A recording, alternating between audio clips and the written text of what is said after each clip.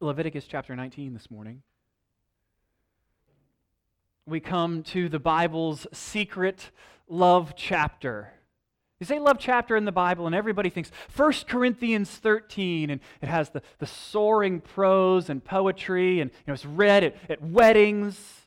Love is patient, love is kind. Very rarely do you come to Leviticus 19, but this is indeed the first and secret love chapter in the Scriptures. And what we learn herein is that love is expressed, or is an expression of holiness. Last week we tried to sum up chapters 18 through 20 in Leviticus. I shared a little bit of my own nostalgia because I've been watching The Last Dance, and I referred you to that Michael Jordan commercial in the early 90s. I'll spare you the singing this time, right? I could dream, right? No. At the end of that ad, the screen goes black, and you get the words, "Be like Mike, drink Gatorade."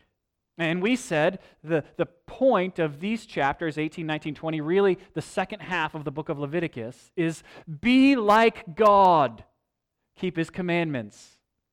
And we've said it this way in our main idea this morning, is that God's people are to be holy because God is holy. You can see that right there in verse 2 of chapter 19. And holiness is expressed through love. Holiness looks like love. Love is holiness lived out for the good of others, as we'll see in this chapter. And so we've made our exhortation match up with verse 18, not verse 8, that's a typo. Verse 18, that latter half, which says, "Love your neighbor as yourself. I am the Lord." Let's pray, and we'll begin going through this wonderful chapter together this morning. Father, we ask for your presence this morning. We come desiring to draw once more from the well of the Scriptures, words of life. Pray that as we hear your word proclaimed faithfully, that it would be as cool water on our lips. That it would be as food to our empty stomachs.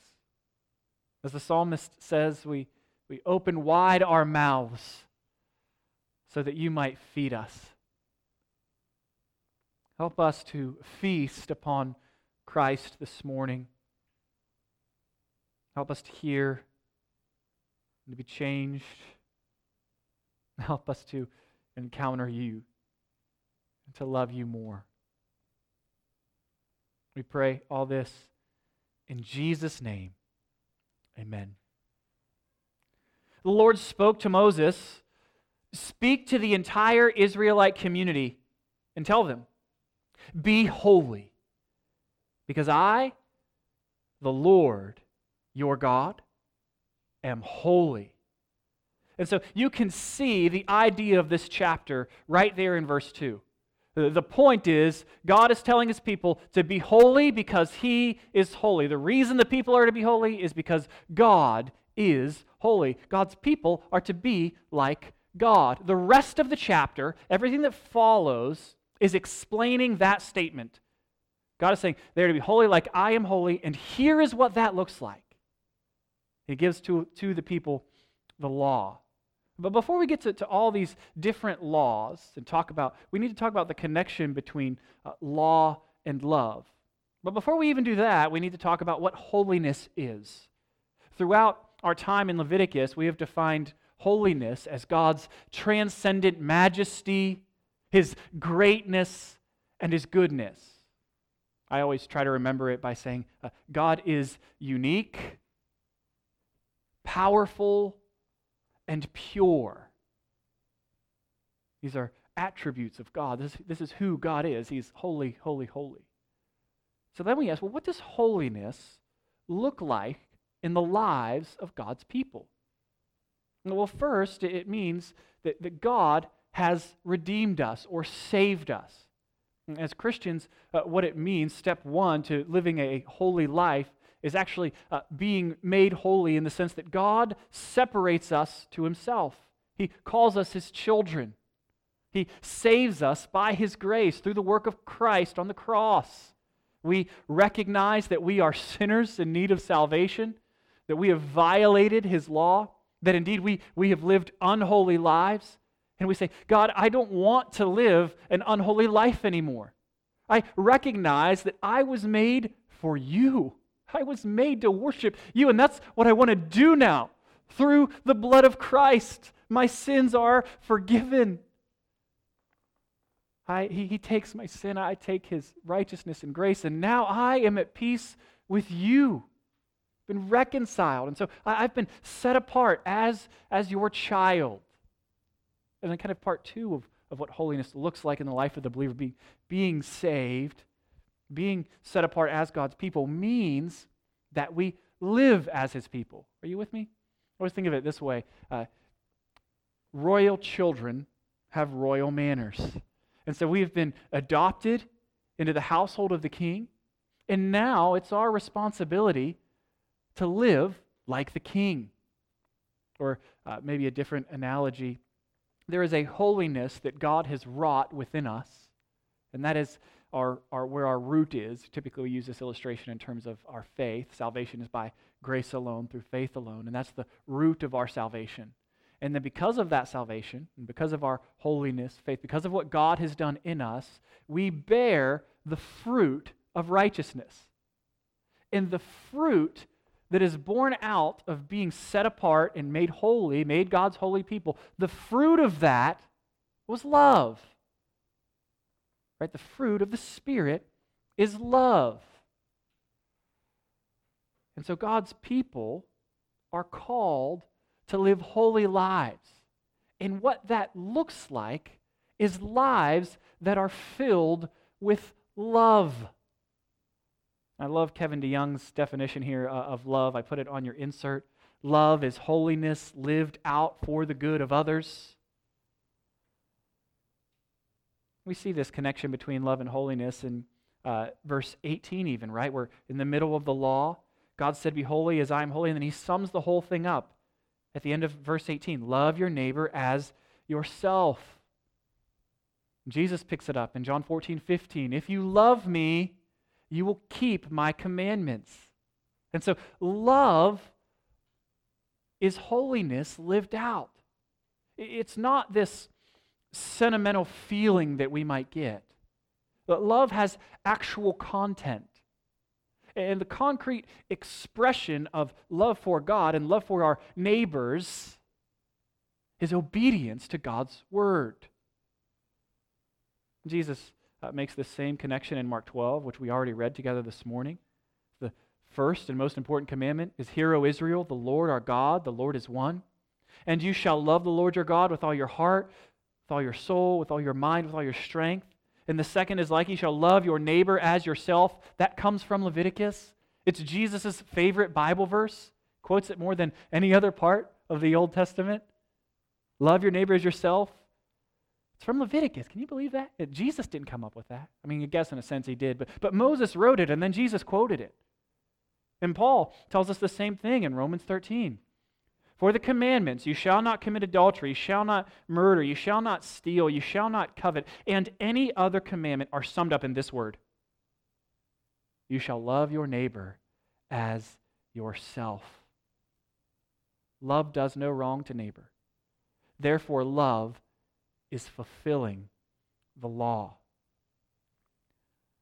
Love is the concrete expression of holiness.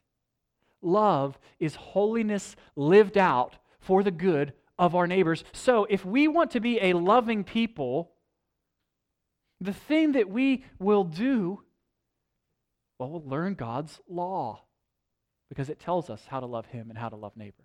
And so let's look at some of these laws in Leviticus chapter 19. Admittedly, we're going to spend more time on the front half of the chapter than the latter half, but we're actually going to begin on the latter half where we have what seem to be miscellaneous laws. And so I'm going to read a short section, comment on a few of them, and then we're going to just shift gears and move to the front part of the chapter. Look with me at verse 19. You are to keep my statutes. Do not crossbreed two different kinds of your livestock, sow your fields with two different kinds of seed, or put on a garment made of two kinds of material. If a man has sexual intercourse with a woman who is a slave, designated for another man, but she has not yet been redeemed or given her freedom, there must be punishment. They are not to be put to death because she has not been freed. However, he must bring a ram as his guilt offering to the Lord at the entrance to the tent of meeting. The priest will make atonement on his behalf before the Lord with the ram of the guilt offering for the sin he has committed, and he will be forgiven for the sin he has committed. When you come into the land and plant any kind of tree for food, you're to consider the fruit forbidden. It will be forbidden to you for 3 years. It is not to be eaten. The 4th year, all of its fruit is to be consecrated as a praise offering to the Lord. But in the 5th year, you may eat of its fruit. In this way, its yield will increase for you. I am the Lord your God. You're not to eat anything with blood in it. You're not to practice divination or witchcraft. You're not to cut off hair at the sides of your head or mar the edges of your beard. You are not to make gashes on your bodies for the dead or put tattoo or painting marks on yourself. I am the Lord. Now we read those, that's just a little sampling, and we walk away, maybe in our quiet time in the morning, we say, what? I don't know that I got a ton out of that, Lord. What are these laws here for? And then we have that follow-up question. Why don't we keep all of these commandments anymore? I'm wearing a polyester shirt and mixed fabric, and maybe I have a tattoo. What's going on there? Why do we keep some laws and not others? And I think the simplest way to try to explain this is to just simply say that there are many laws of the Old Testament we don't follow anymore because they were fulfilled in Christ and applied to Israel in unique ways. We talked about this a little bit in 1 Corinthians 11. But the easiest way to try to understand this is to look at the law and recognize, well, we can kind of put it in 3 different categories. There's the moral law, that has to do with how we live. There's the civil law, how Israel is to live as a nation. And then you have the ceremonial law having to do with ritual states and the sacrificial system. And so the moral laws are kind of woven into the fabric of creation. They're transcultural for all times, in all places. And they're always required of God's people. These are laws we see reiterated in the New Testament. Then, on the other hand, we have these civil and ceremonial laws that apply to Israel in a unique way. They're given to a particular culture at a particular time for a particular purpose. And once Jesus fulfills these aspects of the law, well, they're no longer binding on us in the same way that the moral aspects of the law are. So, for example, the tabernacle and the ritual system in the Old Testament and the Old Covenant were meant to point us to the New Covenant.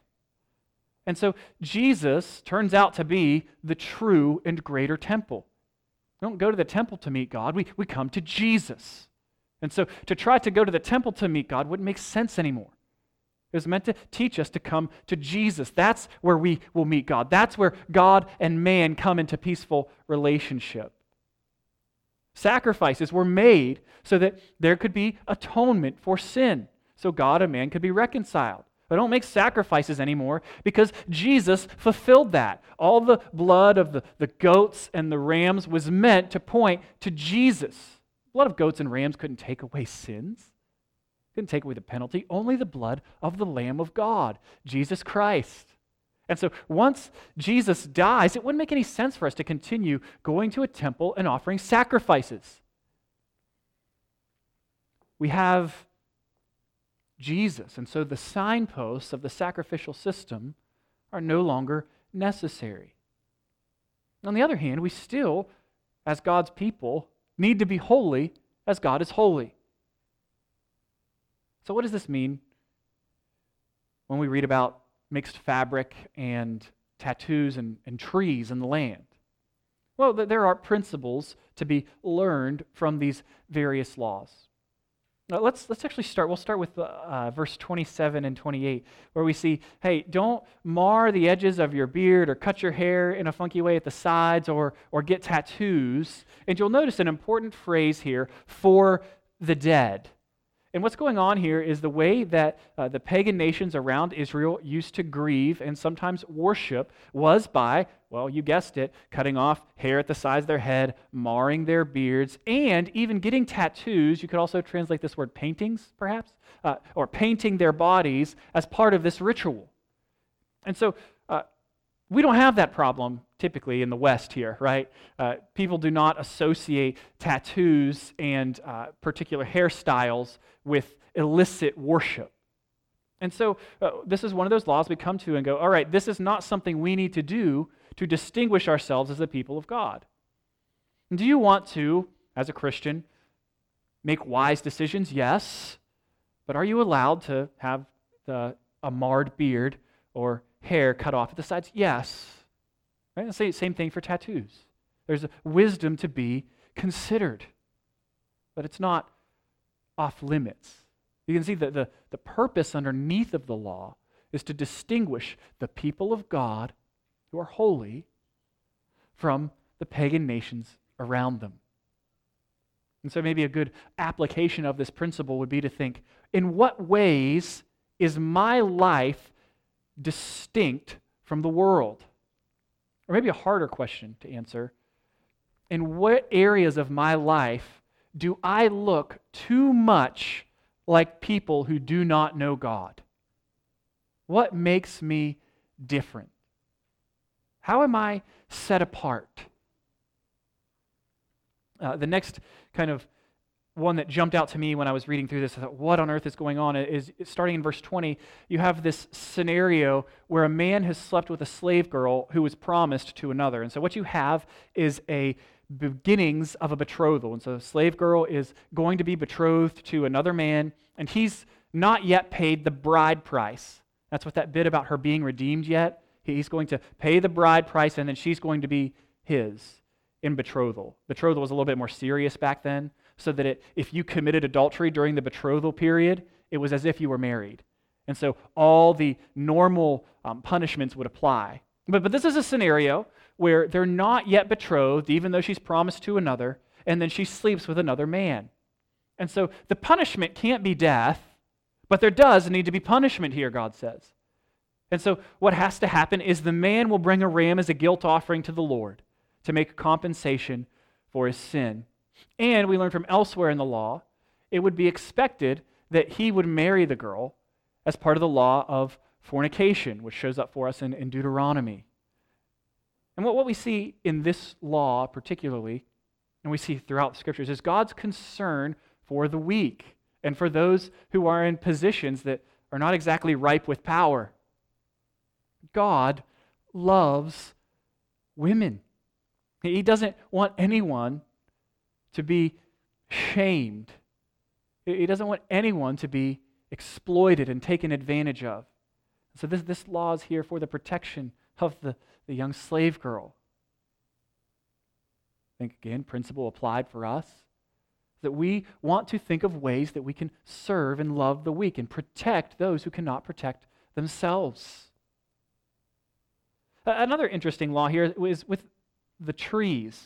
Right? If you plant your fruit trees, you can't eat off of it, and then after a few years, you get to bring it to the Lord as an offering, and then finally, you get to eat it. And all that's going on here is the people would be doing this as an act of obedience. It would express their dependence on God. It would be recognizing Him as their king and their protector.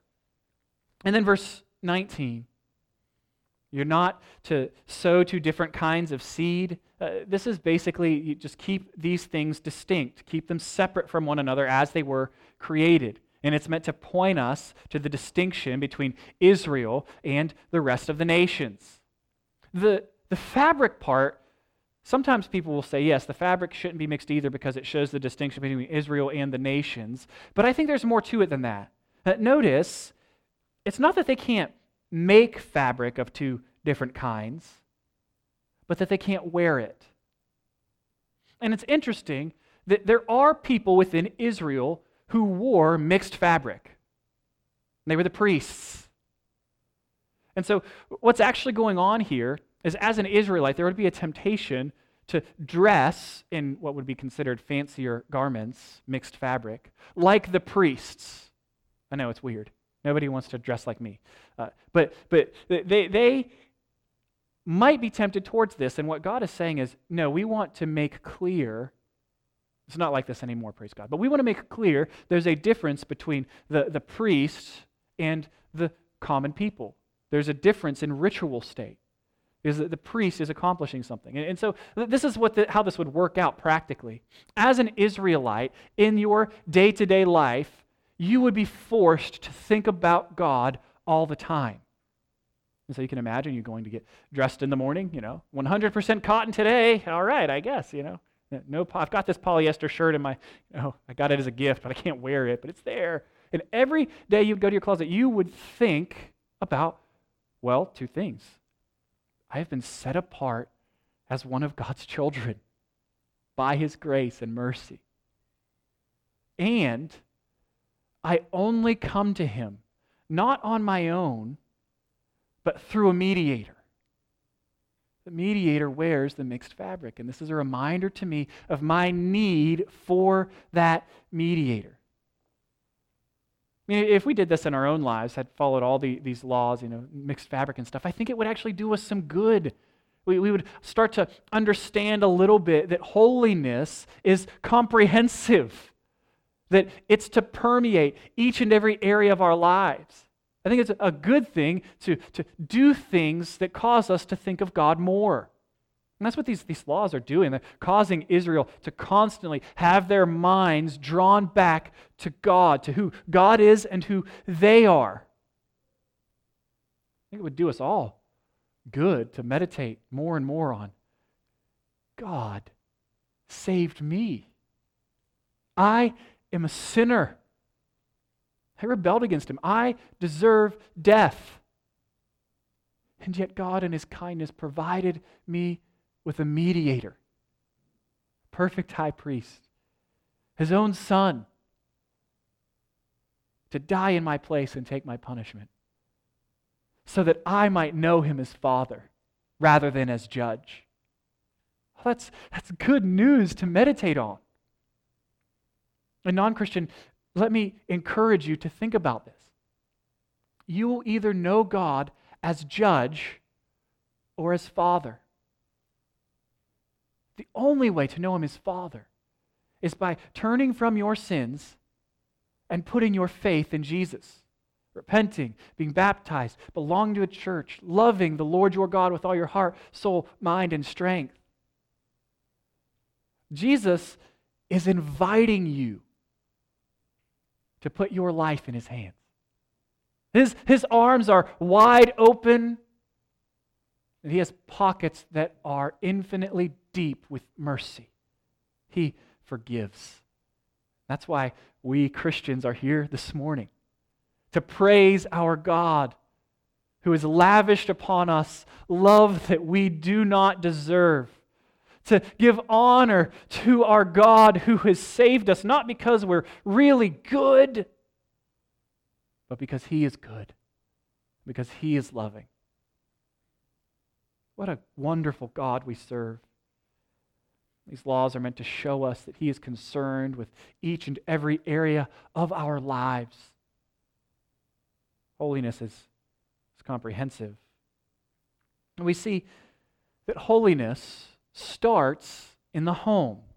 Do you notice that right after the second verse, be holy because I, the Lord your God, am holy, then we run right into verse 3. Each of you is to respect his mother and father. You're to keep my Sabbaths. I am the Lord your God. Do not turn to idols or make cast images of gods for yourselves. I am the Lord your God. If you went through and underlined the phrase, I am the Lord your God, through this chapter like I did, you will have a whole lot of ink in your Bible. It shows up 16 times and kind of punctuates thought and reminds that all of these laws, all of these rules are rooted in the character and person of God. And the character and person of God is learned initially in its infancy in the home. That's the expectation, is that the people of God would be training their children up in the way of the Lord. They're to teach their children these things. They're to teach them to keep the Sabbath and to not turn to idols. A real simple application for us as children first is to honor our parents. And all of y'all, you might not think of yourself this way, all of us are children. Yeah, kind of mind-blowing. We all had parents. And we are, in our youth, to listen to them, heed their instruction. You hear that, Owen? You're supposed to listen to me. Heed their instruction. And in our... I'm not mad at you, buddy. I was just talking to you. It's okay. You're doing good. And in our maturity, when we're adults, we're to care for them in their old age. Honor our parents. Now, as parents or grandparents, you need to ask yourself this question. How am I teaching my children or my grandchildren to love the Lord their God with all their heart, soul, mind, and strength? Especially if you're parents, this has a lot to do with how you organize your home and how you organize your life. And I'll just use the example here. They were to honor the Sabbath day. It made them distinct. Jesus rose from the dead on Sunday, and we've kind of have this Christian Sabbath now on the Lord's Day where we celebrate God and worship Jesus Christ. Is that a prominent feature in your home? Are Sunday mornings more of a hassle than they are happy and holy? Are they a priority? Or do you allow other things to vie for the space God has called you to worship Him? Do other things push Sunday morning worship to the periphery? Your priorities will demonstrate what you worship. People of God honor their parents. They're to keep His Sabbath. In our case, to worship together on the Lord's Day. And they are to forsake idols. You think about an idol, like it's what you count on. So if during the pandemic you go, you know what, I got plenty of money in the bank, so I'm okay. Well, money is an idol. Or if you go, I'm not super concerned about whatever is going on in the world. I've got a really strong family. We'll get through this. Well, family is an idol. An idol is anything that you count on more than or instead of God. God is saying, count on me. Look to me for your hope, not false gods. This is what it means to be holy.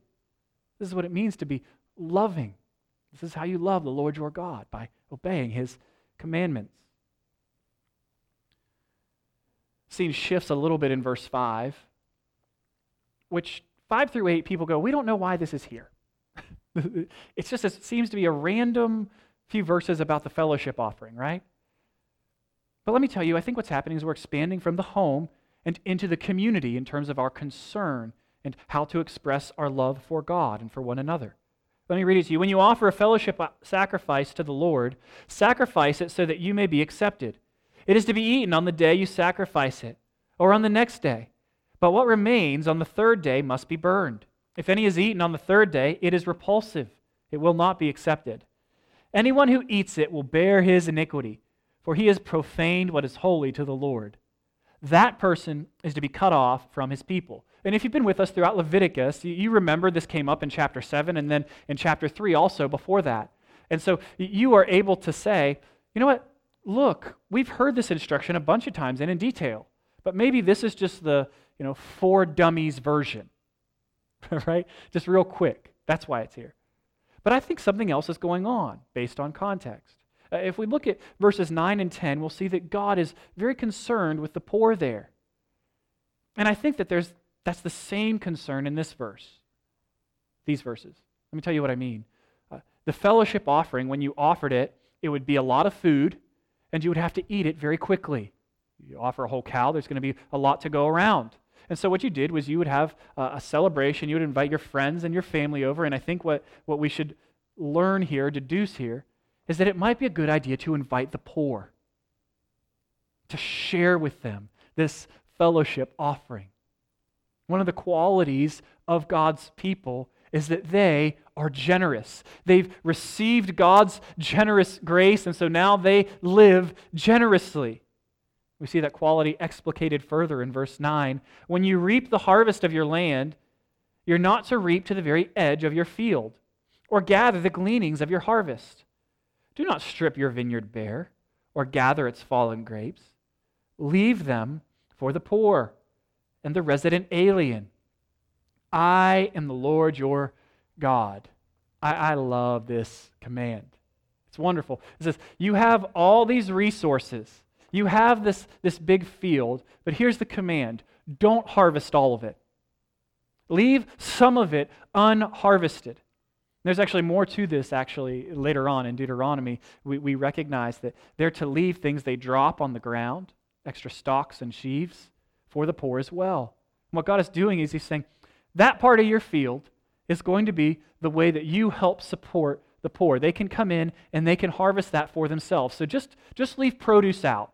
And it's like there's a sign next to everybody's field in Israel, according to this law. Free produce, and then in parentheses. You just got to pick it. And people come out and they could gather. This is what we see in the book of Ruth most famously, right? Ruth is destitute. She moves back to Israel with her mother, and she ends up in Boaz's field, and she is just harvesting the wheat like she's allowed to. God's made provision for her, and Boaz goes above and beyond in generosity because he is a man, as the text describes him, a worthy man, a noble character. He's being generous. Friends, generosity is still enjoined upon God's people. James tells us, religion that is pure and undefiled before God the Father is this: to visit orphans and widows in their affliction, and to keep oneself unstained from the world. What he's saying is you need to care about these people. James 2:8, if you really fulfill the royal law according to the Scripture, you shall love your neighbor as yourself, you are doing well. Part of how we love our neighbors as ourselves is when we look at the poor, we look at somebody in need, we go, how can I meet that need? And it's really, really hard to be generous if you don't plan for it. Generosity is the skill of learning to live below one's means. Generosity is the skill of learning to live below your means. The idea here, I think, one of the principles we can draw, is that in the same way they planned to leave part of their fields, their literal fields, unharvested so that they could support the poor, we ought to plan our lives so that parts of our metaphorical field can be used to support the poor and the disadvantaged. And so what I'm saying is that you should strive to build margin into your life so that you can bless others. Maybe a way that this looks like is you take a certain amount of money every month or every 6 months, whatever it is.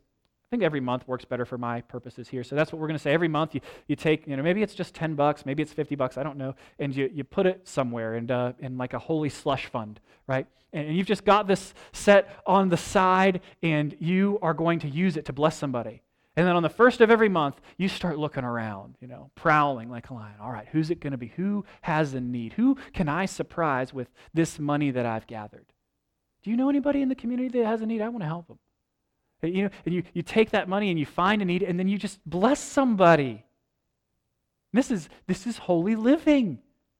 Let me tell you, it's fun. It's fun. You will be blessed if you commit to building margins in your life to serve others. And maybe it's not money. Maybe you just can't afford something like that. But think about your time and your other resources. Some of our members have been going down to the food pantry to serve there. What a great idea.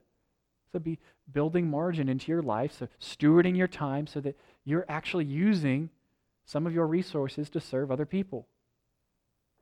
Use your homes. Maybe you have extra bedrooms. Leave them open in case somebody needs a place to stay. There are things that you can do to be creative with this. But as Christians, we are to be a generous people.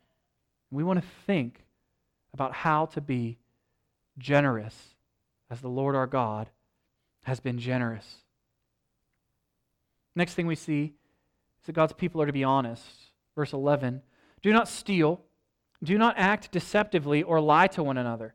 Do not swear falsely by my name, profaning the name of the Lord your God. I am the Lord. You'll also notice, and you can do this later for homework if you want, the 10 Commandments are littered throughout this section. So you get a pen and paper out and just try to figure out where they all are. Don't steal, be honest. And that same thing comes up in verse 35.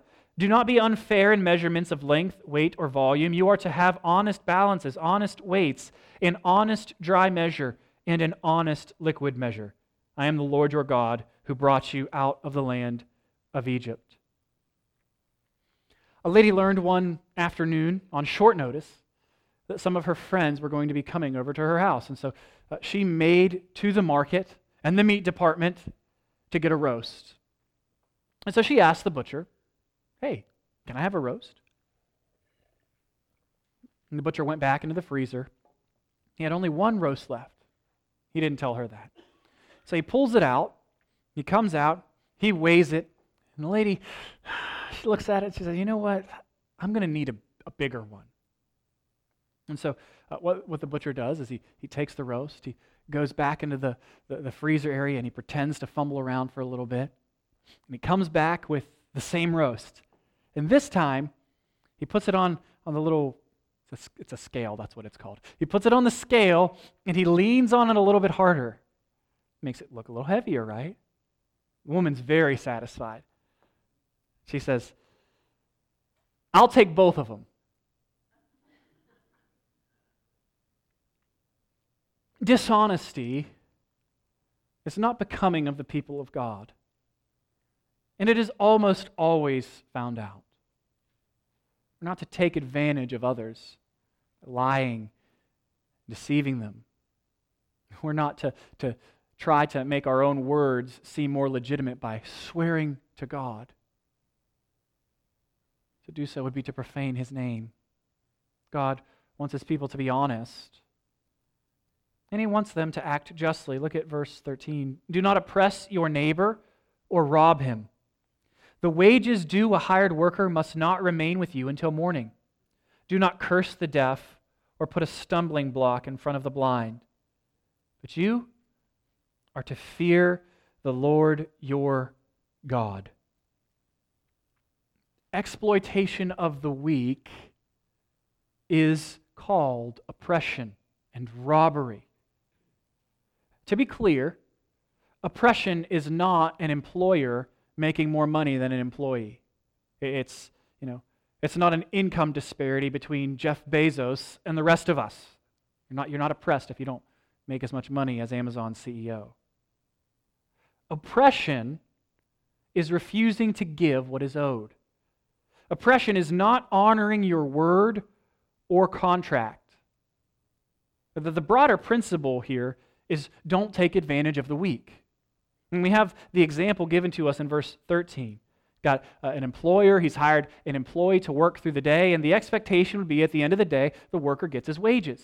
And that in this culture, a lot of people were just simply day workers. They lived hand to mouth. So if you held back their wages, it was unjust, and it caused them a whole lot of problems.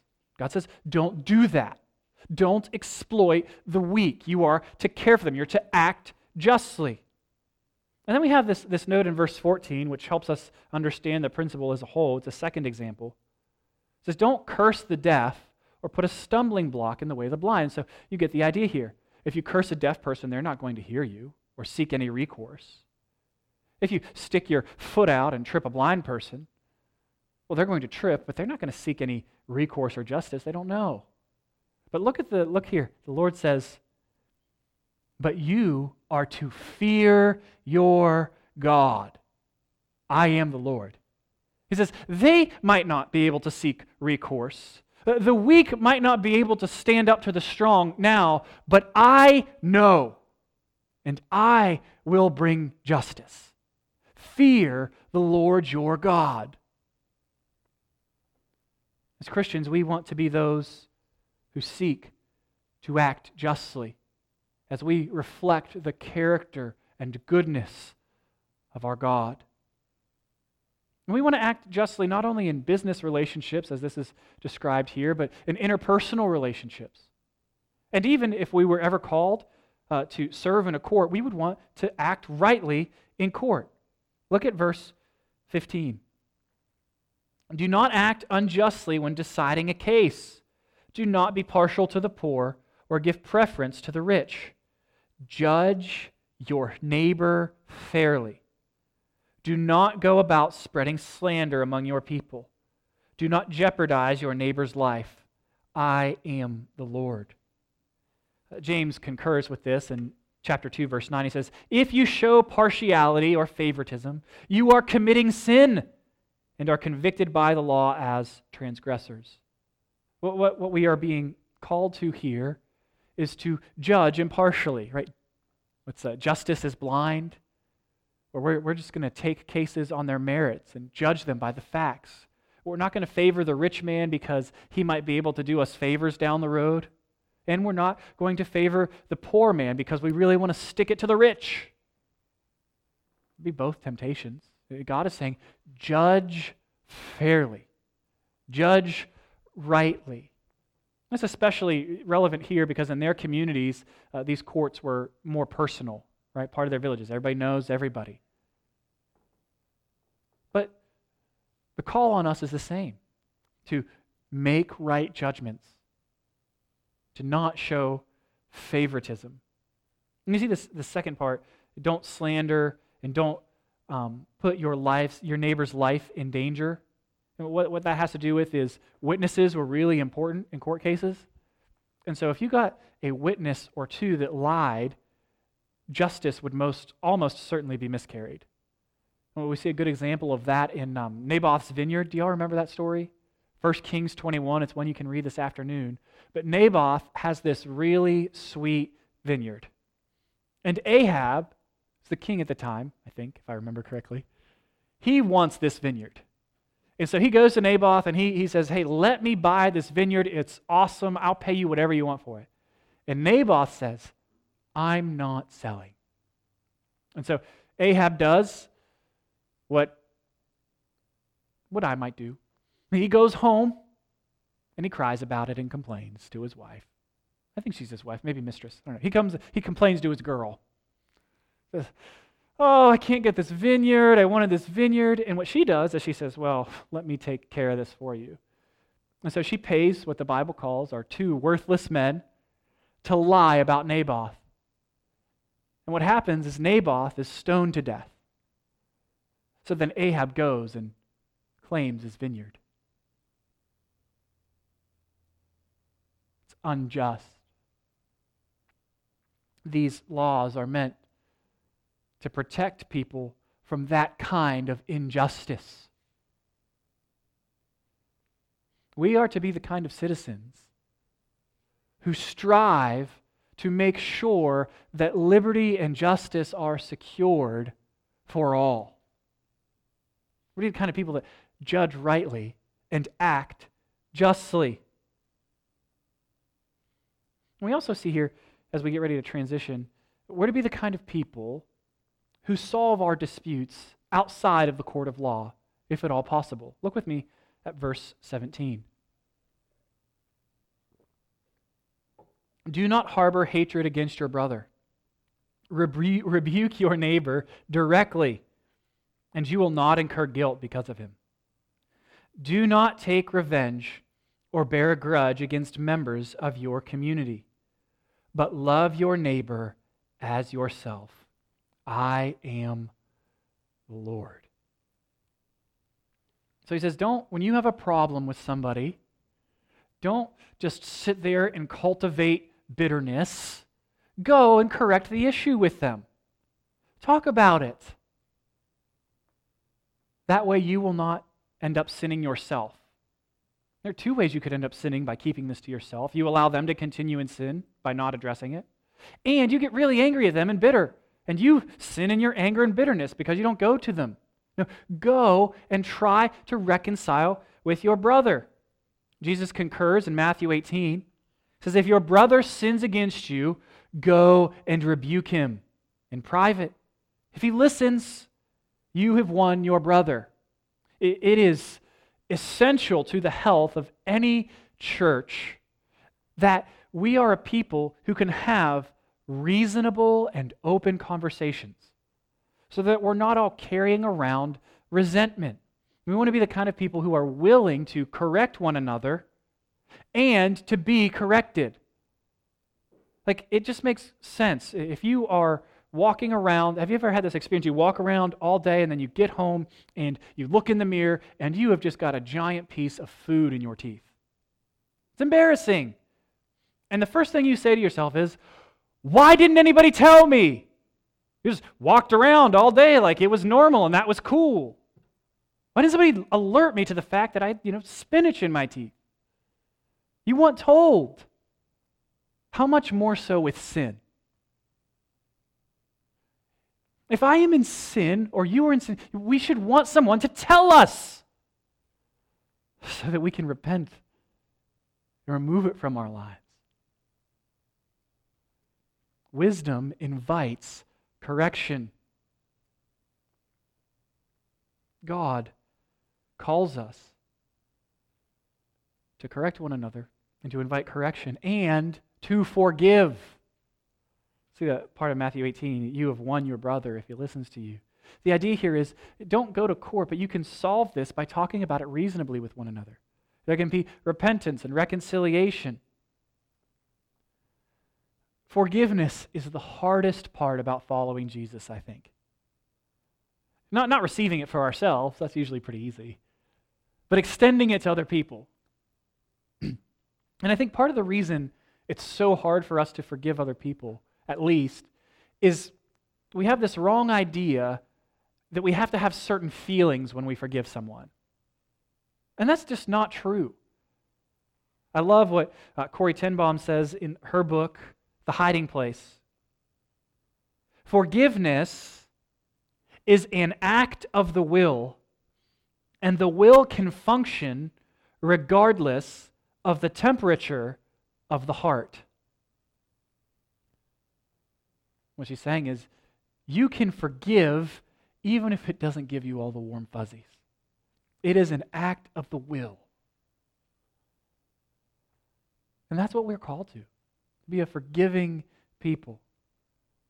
And we might ask, well, how many times do I need to forgive my brother or my neighbor? And that's the exact question Peter asked Jesus.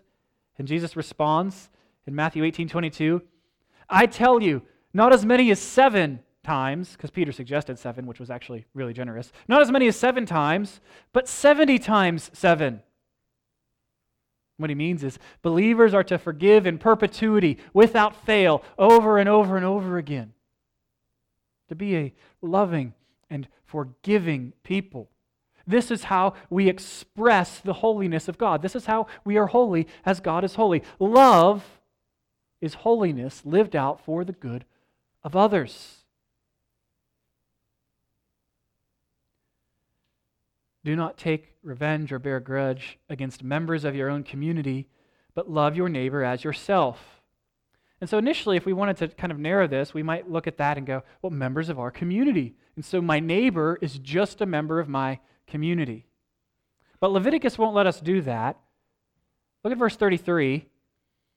When an alien resides with you in your land, immigrant, you must not oppress him. You will regard the alien who resides with you as native born among you. You are to love him as yourself, for you were aliens in the land of Egypt. I am the Lord your God. It says this, not only is your neighbor just the person in your community, it's these people that you're coming into contact with, immigrants and strangers. Love them as yourself. I have a similar interaction with Jesus in what's maybe the most famous parable in Luke 10. I'll read part of it to you. We have a lawyer theologian standing up to ask questions. And we read in verse 29. Wanting to justify himself, he asked Jesus, "And who is my neighbor?" Right? They've just had this discussion. Jesus, he says, yeah, the commands are to love my neighbor as myself. I want to justify myself. How do I do that? How do I inherit eternal life? Which is the question he asks initially, and that's just a messed up question. Because when you inherit something, you got to kind of belong to a family for that, to receive it. You can't do anything to inherit what's not yours. But this man is seeking to justify himself. He's seeking to try to take hold of eternal life. And so Jesus changes the conversation with this parable. At the end of the day, Jesus' correction says, your question is not, well, who is my neighbor, but how can I be a neighbor? And Jesus took up the question and said, verse 30, a man was going down from Jerusalem to Jericho and fell into the hands of robbers. They stripped him, beat him, and fled, leaving him half dead. A priest happened to be going down the road when he saw him and passed by on the other side. In the same way, a Levite, when he arrived at the place and saw him, passed by on the other side. But a Samaritan, somebody nobody liked, on his journey came up to him. And when he saw the man, he had compassion. He went over to him and bandaged his wounds, pouring on olive oil and wine, medical treatment at the time. Then he put him on his own animal, brought him to an inn, and took care of him. The next day he took out 2 denarii, gave them to the innkeeper, and said, take care of him. And when I come back, I'll reimburse you for whatever extra you spend. If you stayed at the inn too long and didn't pay, you could be sold into slavery. Samaritan saying, no, put it on my account. Verse 36, which of these 3 do you think proved to be a neighbor to the man who fell into the hands of the robbers? The lawyer theologian answers, the one who showed mercy. And Jesus tells him, go and do the same. Go and do the same. There are a few things that I think we need to learn from this parable very quickly. One is, in context, we should absolutely see that we will fail at being good neighbors. That we cannot justify ourselves. Second, is that in this context, in Luke's gospel, Jesus is on his way to the cross to die for sin. And we see, when we look at this parable from the perspective of the cross, that indeed Jesus is the ultimate good Samaritan. He's the ultimate example of love, of living out holiness for the good of others. He's the king who stoops down to save a rebellious servant. Jesus comes to us when we are dead in our sins on the side of the road. And he raises us up to life by offering himself as a substitute for our sins. He heals our wounds by being wounded himself.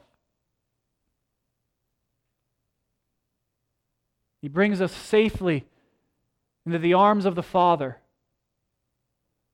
by himself being forsaken. Indeed, Jesus pays all of our debts so that we never have to return to the slavery of sin. He has freed us, loved us, not because we deserved it, but because he is good. Thirdly, we are to, by God's grace, take up our cross and follow Jesus. We're to love our neighbors as ourselves, to look for ways to love and to serve them. So friends, let's resolve by God's grace to be holy as He is holy, to love our neighbors as ourselves. Let's love Jesus deeply and do our best to be like Jesus. Let's pray. Father, we thank you for your word. It is truth. It is a lamp unto our feet and a light unto our path. Help us to walk in it. Help us to show our deep love for Jesus by obeying your commands. Let us express the truth that you have set us apart as your holy people by loving our neighbors as ourselves. It's in Jesus' name that we pray. Amen.